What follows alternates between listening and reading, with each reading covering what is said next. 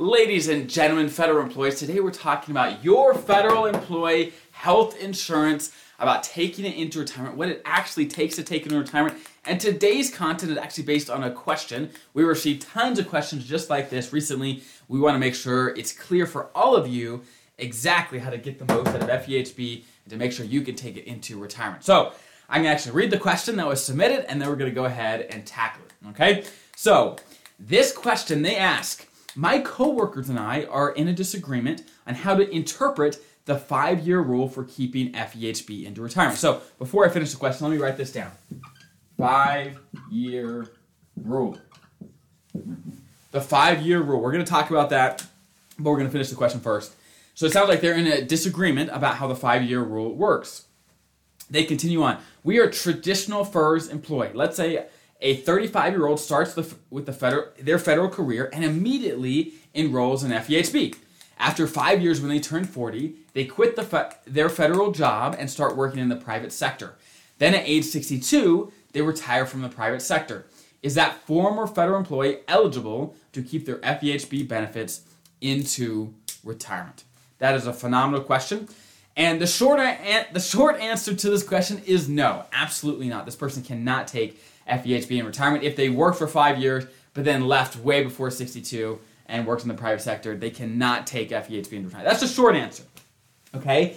The long answer is, while this employee did have FEHB for 5 years before they left the government, so they actually did hit this requirement. They had the 5-year rule covered for FEHB, but they didn't have all the requirements necessary to keep FEHB into retirement. So let me clarify what is exactly needed to take your FEHB into retirement. There are 2 requirements. Number 1, let's start with the 5-year rule. You do have to be covered under FEHB for the 5 consecutive years before you retire, okay?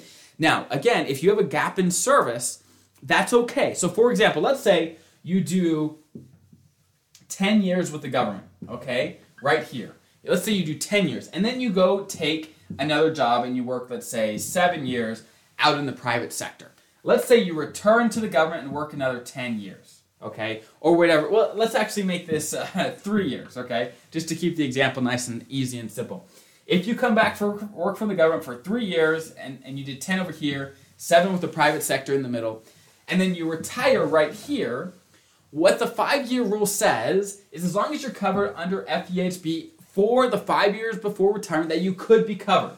So as long as you had FEHB here and the last 2 years of your federal career here before you left, they're not going to look at time when you're gone, okay? So in this example, in the question, the person had FEHB for the 5 years before they left the government, which is great, so they actually did qualify for this 5-year rule, okay? However, they didn't qualify for the next rule, which we're about to talk about. Now, before we do, one question that comes up all the time for this 5-year rule is, what if my spouse is a federal employee as well, and I'm covered under their FEHB plan?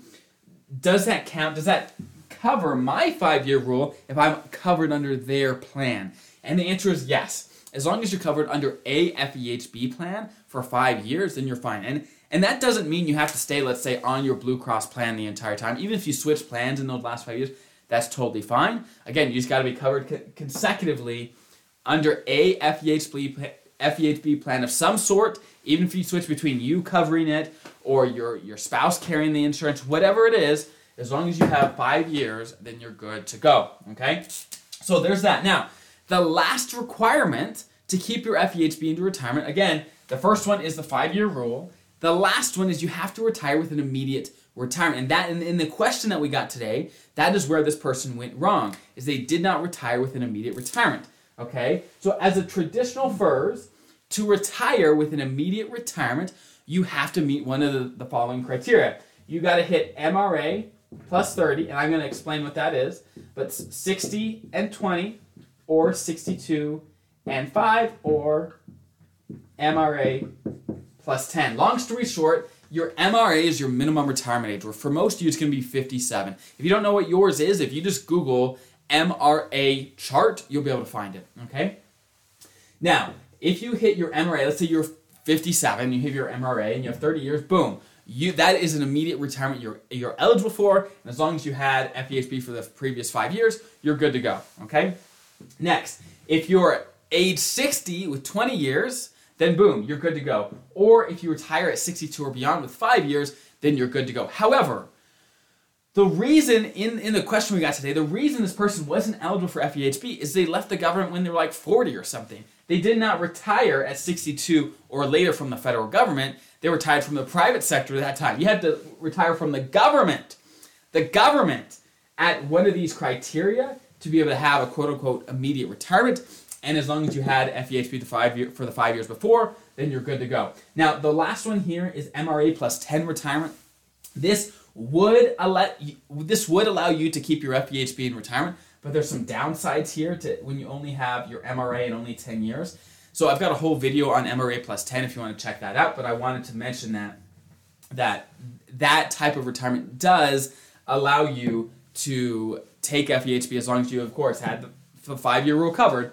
Then this would allow you to take your FEHB into retirement as well, okay? Now, if you are a special provisions employee, you know the retirement rules are a little different. For you, it is 50 and 20 or 25. So that means if you hit age 50 with at least 20 years or 25 years at any age, then you're good. Now, again, these only apply to special provisions, meaning firefighters, air traffic controllers, law enforcement. You know who you are, right? You have special retirement rules which allow you to retire earlier. And so as long as you hit one of these and you have FEHB for the 5 years before, the 5-year rule covered, then you're good to go, okay?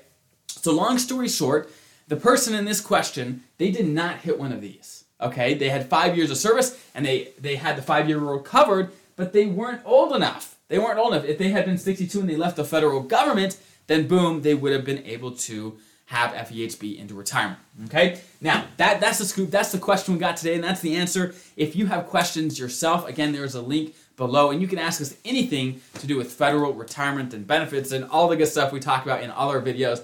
We want to see your questions, and we use those questions to find the great topics that you guys are interested in for future content, okay? Have a great rest of your day. I'll see you guys next time.